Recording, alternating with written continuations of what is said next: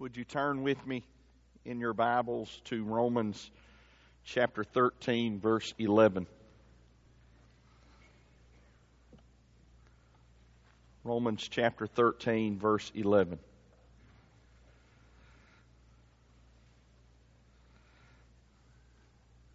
And the passage says this: "Besides this, knowing the time, it is already the hour for you to wake up from sleep. For now our salvation is nearer than when we first believed. The night is nearly over, and the daylight is near. So let us discard the deeds of darkness and put on the armor of light.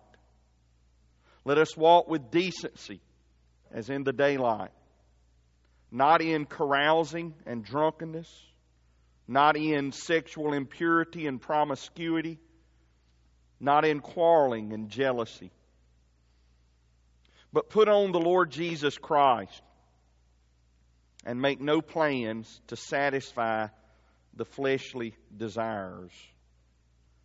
For our focus this morning, I want to borrow from that phrase at the beginning of the passage in verse 11, knowing the time. Knowing the time here doesn't mean knowing the time on a clock. Although, if you were to pick out a group of people that are the best at knowing the time on a clock, church people are the best at knowing the time on a clock of any group of people in all the world. Preachers, not so much. This preacher in particular, not so much. Knowing the time here means knowing the age, knowing the day, knowing the season, knowing the occasion. Jesus spoke to man's inability to do this properly in Matthew chapter 16, verse 3. He said, "You know how to read the appearance of the sky." That is, you know how to read the signs of the sky, the signs of the weather, and we are equally adept at reading the signs of other things. But he went on to say, but you can't read the signs of the times. In 1 Chronicles chapter 12, verse 32, it was said about the Issacharites, and we read this passage and studied it and even brought it up in our Sunday night discussion of what we've been reading in the Bible this year. It said about this tribe, these men from the tribe of Issachar, they understood the times. They understood the times and knew what Israel should do. It's in this sense that this passage compels us to think about knowing the time. Knowing the time means knowing that it's time to wake up. I don't think we're far enough in the sermon for that to be literally applicable this morning, but it's still applicable. Knowing the time means knowing that it's time to wake up. And I take that from verse 11. Look there again. "Besides this, knowing the time, it is already the hour for you to wake up from sleep. For now our salvation is nearer than when we first believed." So it's time for us to wake up from our sleep. I know that you know what sleep is. I know what sleep is. But as a help to us, I looked it up in the dictionary this week, and sleep is defined as a state of inactivity with a loss of consciousness and a decrease in responsiveness to events taking place. Doesn't that describe so many of us? Doesn't that describe many Christians? Doesn't that describe much of the church? Even many churches? Spiritually unconscious. spiritually unresponsive, spiritually inactive. Does sleep describe you spiritually? Where you are right now? What you're doing or not doing for the Lord right now? Does sleep describe you spiritually? If so, it's time to wake up. Waking up spiritually begins with realizing that you're asleep. Have you ever been asleep and not realized it? Sunday afternoon is one of those rare times for me where one moment I will be awake and the next moment the kids have scared the dickens out of me and made me aware of the fact that I had fallen asleep. Wouldn't you join with me in praying this morning that this passage would be what does that for us? For those of us that are spiritually asleep, that this would be the passage that startles us to being awakened. In that way, maybe this passage would serve as an alarm clock for us. But when you really look at verse 11, it's not just that the alarm clock has just started going off. It says it's already the hour. And that would indicate to us that the hour has already come, that the alarm clock, if you will, has already been going off. For most of us, this isn't the first time that we've heard a passage like this or a sermon like this, or the Lord has brought to our attention our need to spiritually wake up. All of those are alarm clock occasions. And for some of us, the alarm clock has been going off for quite some time. And what we've done, like many of us do physically, is we have mashed the snooze button. And maybe right now, some of you are already checking out on this, and you're mashing the snooze button. And you're saying, I'll listen to this, I'll respond to this another day, another sermon, another time. And you just mash that snooze button thinking, I have more time to sleep, but you don't. We don't. It's time to wake up right now. It's already been time to wake up. That's what this passage is getting at. It's time for us to wake up because of the nearness of our salvation. It says in verse 11 that our salvation is nearer than when we first believed. Now, he's not talking about initial salvation there. He's not speaking to the saved and saying, you know what, you really need to get saved. That's not what he's doing here. He's talking about the completion of our salvation. One of the things I can remember growing up in Baptist churches, particularly in sessions like training union, what became discipleship training, is that we believe that the Bible teaches that we have been saved. That's justification. We believe that the Bible teaches that we are being saved. That is sanctification. And we believe that the Bible teaches that we will be saved. That's glorification. Well, glorification is what he's speaking of here. And we've already seen the idea, the doctrine, the teaching of glorification in the book of Romans. One passage in particular is chapter 8, verse 23. It says, and not only that, but we ourselves who have the Spirit as the first fruits, we also groan within ourselves, eagerly waiting for adoption, for the full benefits of our adoption, he's speaking of there, for our glorification, which is the redemption of our bodies. And this will happen, this completion of our salvation will happen when Jesus comes again. or it will begin to happen when we die. Either way, it's imminent. Do you know what the word imminent means? It could happen at any moment. Jesus could return at any moment. A truth that we say we believe, but our actions indicate otherwise. We could die at any moment. Yet again, a truth that we say that we believe, but our actions indicate otherwise. We are in the last days.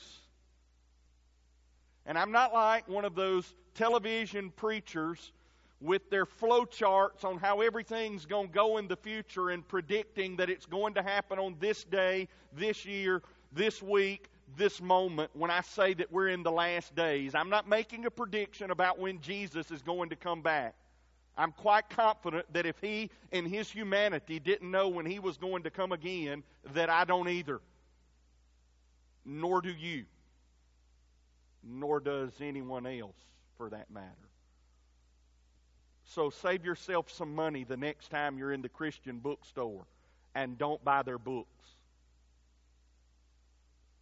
When I say that we're in the last days, I'm saying that we're in a period of time, we're in an age, a time that has been in existence since the first coming of Jesus, where His return could happen at any moment.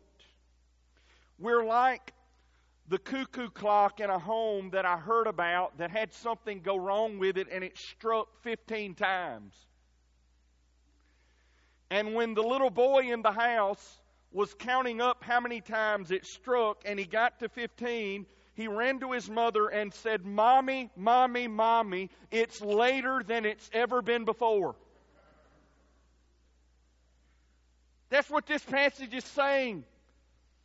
It's later than it's ever been before. Do you realize that? You are closer to your death than you ever have been before. Aren't you glad you got up and got dressed just to hear that this morning? No group of people has ever been closer to the second coming of Jesus than we are at this moment. It's later than it's ever been before. That's what Jesus meant when He said, "Be ready." That's what He meant when He said, "Be alert." That's what He meant when He said, "Be watching." It's what the Bible means when it uses a phrase like, "Be sober." The nearness of His return, the imminence of the completion of our salvation should motivate us to wake up. And we literally see that connection time after time after time after time in Scripture. But I want to show you very quickly 3 passages that make that connection between our knowing the nearness of the completion of our salvation and the impact that it should have on our life. The first is James chapter 5, verses 8 and 9. Turn there with me if you would. James chapter 5, verses 8 and 9.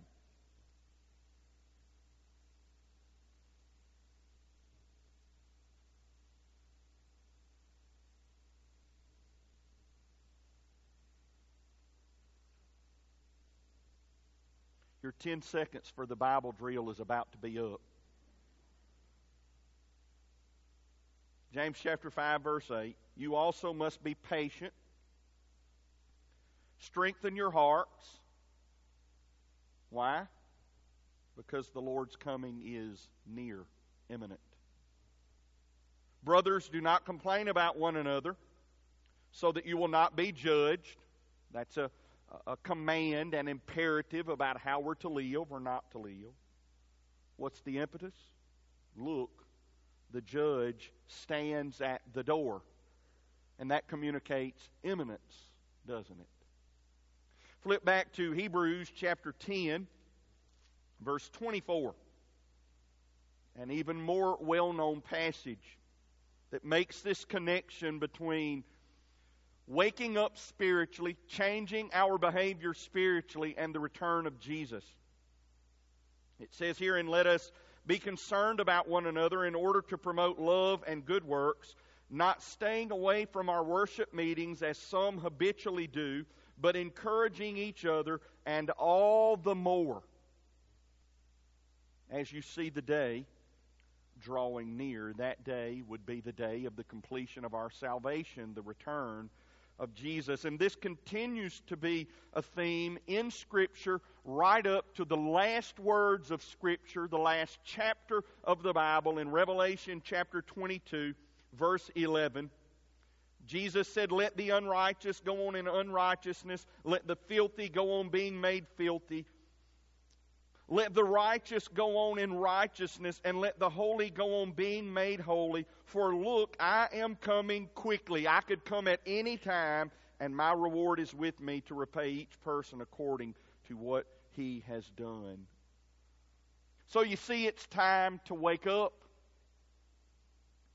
And waking up is revival. A word that I've heard already this morning, a word that we use often. It's what we need to be awakened, right? It's why we pray for it, because we need revival. We need to be awakened. It's what we're praying for, that we, beginning with me, would be awakened to full consciousness. It's why we sing songs like "Revive Us Again" and "Lord, Send a Revival," and a newer song, "Shine, Jesus, Shine." It's time to wake up. So knowing the time means that it's time to wake up. Knowing the time also means knowing that it's time to get up. And I take this from the first part of verse 12 in our passage today. It says, "The night is nearly over, and the daylight is near. So let us." Therefore, let us. And then he mentions the things that we ought to do. Did you know there's a difference between waking up and getting up? I'm reminded of that every morning. The waking up is not so difficult. The getting up, on the other hand, is extremely difficult. This morning, my bed with magnetic force was drawing my body back into it, not letting go. Awake, but not wanting to get up. This is a lesson that I demonstrated growing up, and it's a lesson that is being visited on my head and Cheryl's head over and over again, replaying every day in our home. Here's how it goes. "Hey kids, it's time to get up." "Okay." A few minutes go by. "Hey kids, it's time to get up." "I'm up." A few minutes go by. Hey, it's time to get up." No, about this time, Cheryl does it the first couple of times, and then she comes and says, "You've got to get them up." And so I go in and I say, in a not so nice voice, because the rule in our house is if you want me to be happy, then keep your mama happy. If your mama's not happy, then I'm really unhappy. And I say, "Get up." And inevitably, here's the response I get from a child still within the confines of the bed. "I'm up." And I'm like, "No, you're not up. Do you understand the concept of up? Up means up." There's a difference between waking up and getting up. That old Chinese proverb says the journey of 1,000 miles begins with one step. And for us, waking up and then getting up is that first step, spiritually speaking. Several years ago, a book was written in which the question was posed, "How do you eat an elephant?" And the answer is, one bite at a time. One bite at a time. And the first bite is waking up and getting up. By getting up, I'm talking about starting. I'm talking about getting going to work, doing something. And that's what he communicates here when he says, because night is nearly over and the daylight is near, so let us get going. The night is nearly over, it says, meaning sleep time is over. The spiritual application being that apathy time is over, believer. Night is nearly over, meaning playtime is over. Because in this passage, you can even see it. There's a connection between playing and revelry and the nighttime. Playtime is over. The spiritual application being that sin time is over. Night is nearly over, meaning that this lifetime is almost over. Even if you think you've only just begun, it's almost, in the grand scheme of things, over. Night is nearly over, meaning this time, this day, this age is almost over. The absence of Christ is almost over. We're living in the spiritual night, but the sunrise is coming. Daylight is near. The dawn of Christ's coming is at hand. Our new life, or the life to come, is almost here. It's daytime, meaning it's time to work. It's light time, meaning that it's time to live in the light. It's time to get up. Knowing the time means knowing that it's time to get up. Knowing the time also means knowing that it's time to clean up. And these next verses that I'm going to read for you were verses that God used to save the man who would become the most important theologian in the history of the church after the founding of the church and the New Testament era. Augustine is his name. And as an adult, he lived a life that was dominated by sin. He was a slave to his fleshly desires, a slave to sexual immorality, and it was about to kill him. And one day, he was in his garden, in his yard is southern language for it. And he was overwhelmed with it all and tired of fighting the battle and dealing with that struggle that so many have dealt with. And he heard as if a voice from God coming from the yard next to him across the wall, the voice of a little girl who was saying these words over and over again, "Take up and read, take up and read, take up and read." And so he did just that, and he picked up a scroll containing the letter to the Roman church that we find here in the Bible, and he turned in it, and the first words that he read were these, beginning in verse 13. "Let us walk with decency as in the daylight, not in carousing and drunkenness, not in sexual impurity and promiscuity, not in quarreling and jealousy, but put on the Lord Jesus Christ and make no plans to satisfy the fleshly desires." And he was reborn as he read those words. His life transformed and changed, and we're all the better for it. From verse 13, what we learn here is that knowing the time means knowing that it's time to clean up. You know, the first thing I do every morning after I wake up and I get up, I go start cleaning up. I clean up my teeth. They need cleaning. I clean up my body.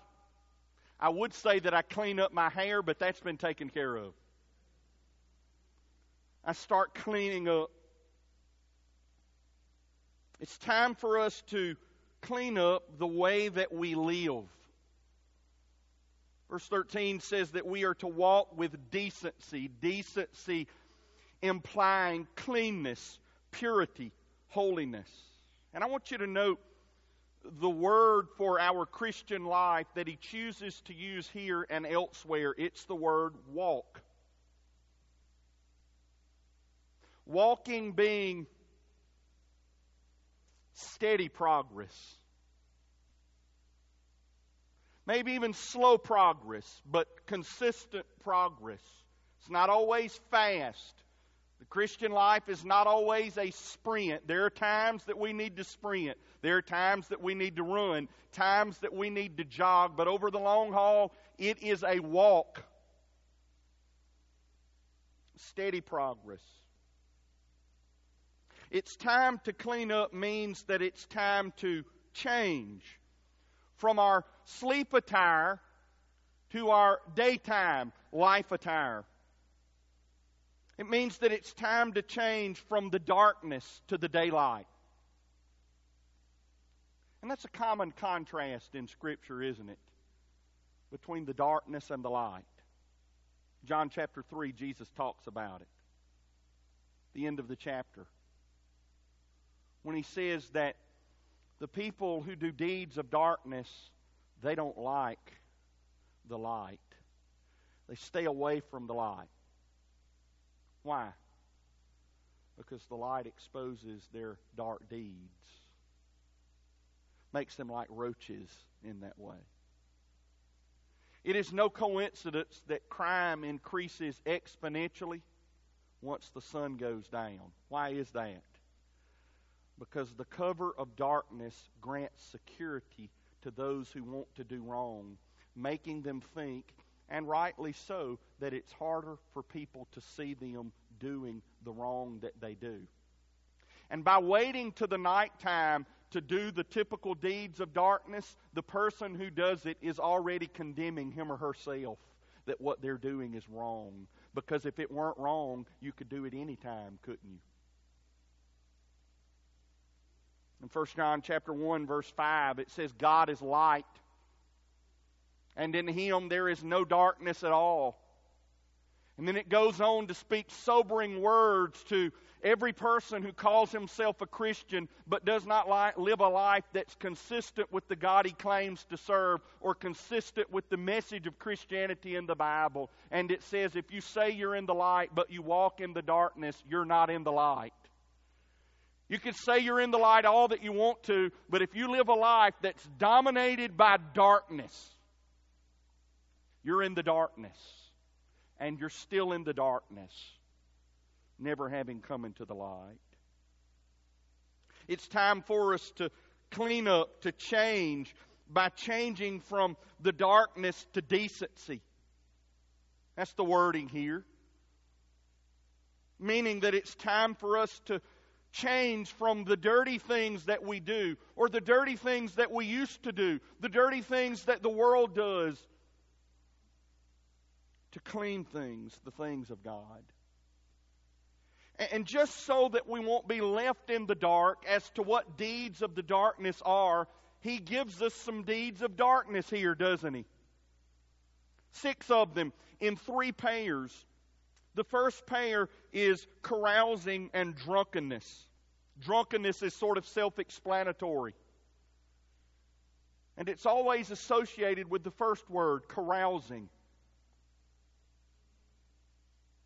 Am I wrong in saying that nothing good has ever resulted from drunkenness? Nothing good. And yet person after person, it's their go-to thing. Person after person buys into the lie that this is going to make my life better.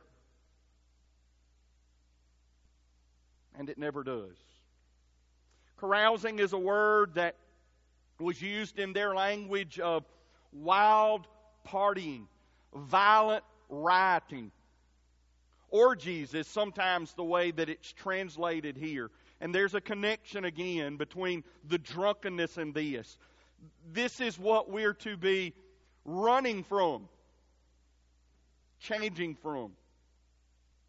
The second pair of words is sexual impurity and promiscuity. Sexual impurity meaning promiscuity itself, sexual immorality of any kind. Sexual immorality being sex outside of marriage, sex before marriage, sex outside of marriage between a man and a woman. Promiscuity is a stronger word, or was in their language the word that's translated promiscuity. Sometimes it's translated as debauchery or lasciviousness. It was not just speaking of routine, as if there is any routine sexual immorality, but sexual immorality of the worst kind. But even more than speaking of the specific type of sexual immorality, it was speaking of the behavior of one who does it and has no second thought about doing it. Conscience is not bothered at all in taking part in it. And then the third pair of words that define the darkness are quarreling and jealousy. Jealousy is envying and selfish ambition. And I won't go any further because I think we understand what jealousy is and the evil that's associated with it and the negative impact that it has in our life and in the church. Quarreling is a word I want to spend just a bit more time on. Quarreling, the word that's translated quarreling here, is strife, persistent contention, bickering, petty disagreement, enmity. It was used of a person who had a spirit of antagonistic competitiveness that fights to have its own way, regardless of what it costs self or others. It was caused by, and is caused by, a deep desire to prevail over others, to gain the highest prestige and prominence and recognition possible. It's characterized by self-indulgence and one who is consumed with ego. Now, the more important point I want to make about quarreling and jealousy is notice what it's lumped with. Notice what these two words are connected to. Did you get it? Are we not guilty of taking the first four words here and giving them their own category of sinfulness, and then you come to something among the people of God and within the church like quarreling and jealousy, and while we may acknowledge it as sin, it is seen as far less severe sin. Let's not make that mistake. It's just as dangerous among the people of God, just as deadly and just as ugly strife and quarreling are. In 1 Peter chapter 4, verse 3, it says, "For there has already been enough time spent in doing what the pagans choose to do." Who's with me on that? Haven't we already spent enough time doing what the world does? Haven't we already spent enough time in sin and in doing what we want to do? Carrying on, it says here, in unrestrained behavior, evil desires, drunkenness, orgies, carousing, and lawless idolatry. In Ephesians chapter 5, verse 8, you can turn there with me if you'd like. Ephesians chapter 5, verse 8. It says, "For you were once darkness, but you are now in the light." You are now light in the Lord. Walk as children of light. That is, be who you already are, Christian. For the fruit of the light results in all goodness, righteousness, and truth, discerning what is pleasing to the Lord. Don't participate in the fruitless works of darkness, but instead expose them. For it is shameful even to mention what is done by them in secret. Everything exposed by the light is made clear, for what makes everything clear is light. Therefore it is said, "Get up, sleeper, and rise from the dead, and the Messiah will shine on you." It's time to wake up. It's time to get up. It's time to clean up. Knowing the time means knowing it's time to clean up. And then finally, knowing the time means knowing that it's time to dress up. After I chose this wording, I thought of the negative connotation that is with the phrase dress up. You know, as a father of sons, there are certain things that I don't want my sons doing. Playing dress up is one of those. Particularly when playing dress up involves dresses. But you know what I mean, and I think you'll know what I mean as we make our way here. It's time to dress up. Look at the end of verse 12 in our passage. So let us discard the deeds of darkness and put on the armor of light. And then verse 14, this dressing metaphor or analogy. But put on the Lord Jesus Christ and make no plans to satisfy the fleshly desires. For most of us, the clothes that we dress in are determined by what we have to do at that moment, right? This past Monday, I did lunch club with the youth for Jason, and so I showed up to the office in a pair of shorts and a t-shirt and tennis shoes. And Scott walked into the office and he said to me you need to pray for Scott, in a very looking down sort of way. He said, well, boy, don't you look pastoral today. And I said, I'm not trying to look pastoral. I'm trying to look youth pastoral today. But he was right.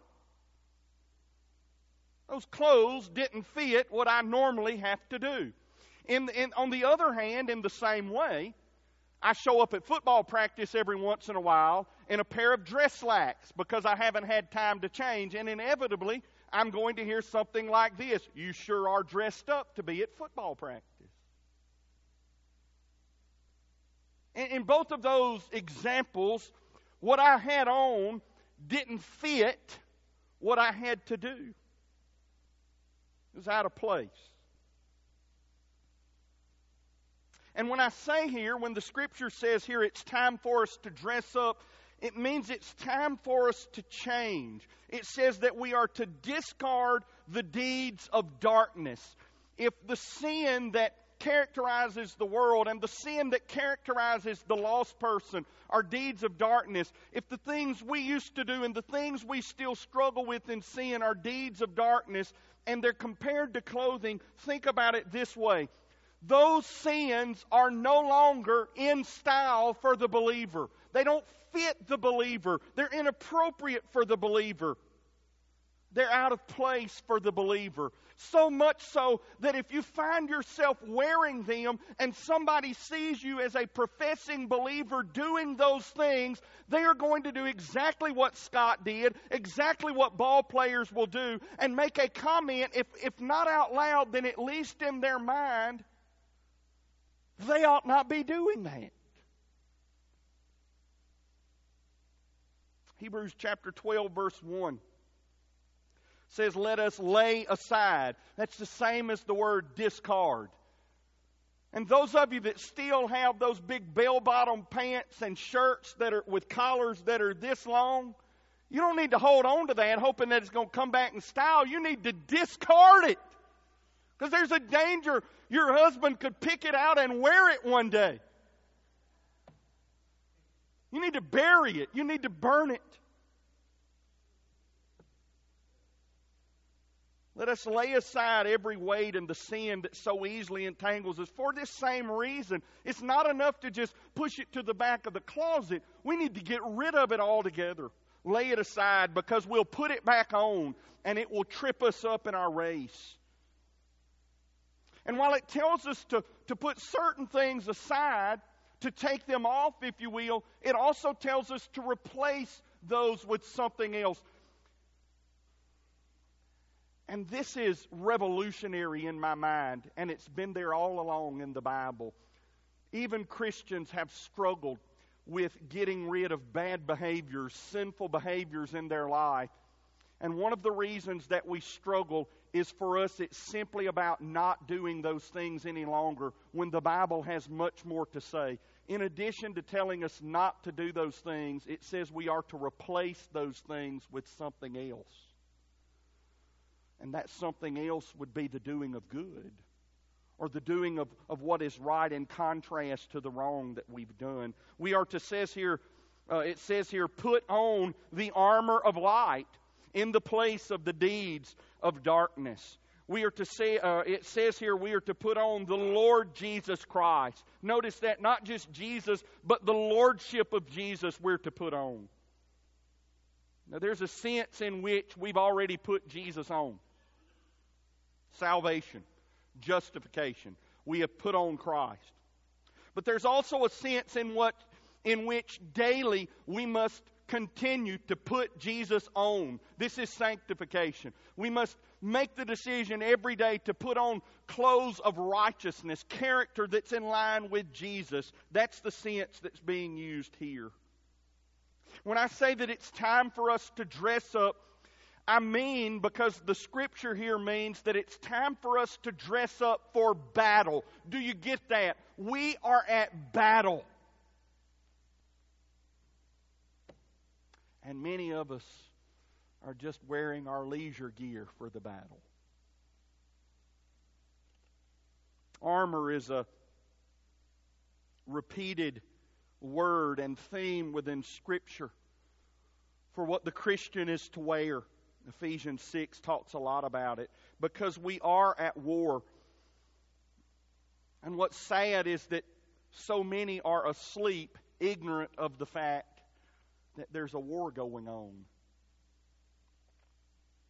And many more are unarmed and unprotected in this war.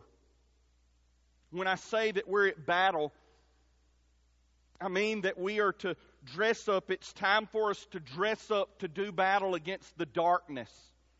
That was the word in verse 12. The darkness being Satan and sin. And the solution for it is the armor of light. I also mean that it's time for us to dress up for battle against our flesh. That's what verse 14 talks about. The battle against our flesh. And it's a big battle, right? We've already studied the end of chapter 7. I do what I don't want to do. I don't do what I want to do. I've discovered there's a principle of sin working in me. Who's going to rescue me from it? Thank you for Jesus. He's the one. Chapter 8, verse 23, I've already alluded to. We are longing for the redemption of our bodies. Our spirits have been redeemed, but our bodies still have sin. And that's why we do battle against this flesh. And that's why this passage says that we are to make no plans to satisfy the fleshly desires. We are to make no provision for our flesh to win, but we always are doing it. When it says don't make provision for it or make no plans for our flesh, it means don't purposely put yourself in a situation where your fleshly desires could be awakened. If you know it's going to do that, don't watch that. Don't go there. Don't read that. Don't be around that person. And then we wonder why we fail. It's because we don't just sin. The depth of our sinfulness is seen in the fact that even as the people of God, there are times when we plan to sin. And in so doing, we make provision for the flesh. There's so much more that I want to say, but I can't. So many other passages that I'd love to share with you, but I can't. But it's time to dress up. Knowing the time means knowing that it's time to wake up and get up and clean up and dress up. Read 1 Thessalonians chapter 5, the first 11 verses this afternoon. Sort of summarizes, parallels the passage that we've looked at today. I think you've been able to figure out that knowing the time is primarily a message for Christians. But there's also application for the lost. If you're lost, if you know you're lost, if you know you aren't trusting on Jesus to save you, if you know you haven't, if you know your life's never been changed, or if you think you're lost or worried that you're lost, it's important that you know the time too. It's important that you know the imminency of the return of Christ, the imminency of your own death. It's important that you know that we are in the last days. You need to wake up. And Christian, we need to pray that God would wake them up. Because a lost person doesn't even know they're asleep for the most part. So they can't pray that they'd wake up. If you have an inkling that you're asleep, you begin to pray that God would wake you up. You need to get up and make a move toward Jesus. You need to be cleaned up. I'd say clean up, but you can't clean yourself up. Quit trying. You need Jesus to clean you up. You need to dress up with the righteousness of Jesus to replace your sin. And it can be yours. It can clothe you through faith in Him. This is the good news, that Jesus is Lord and Savior, that He's lived a perfect life, that He's died on the cross to take the punishment for sinners, that He's risen from the grave to conquer death, so that everyone who repents of their sin and believes on Him will be saved, forgiven, given eternal life, made right with God. So you see, knowing the time is important.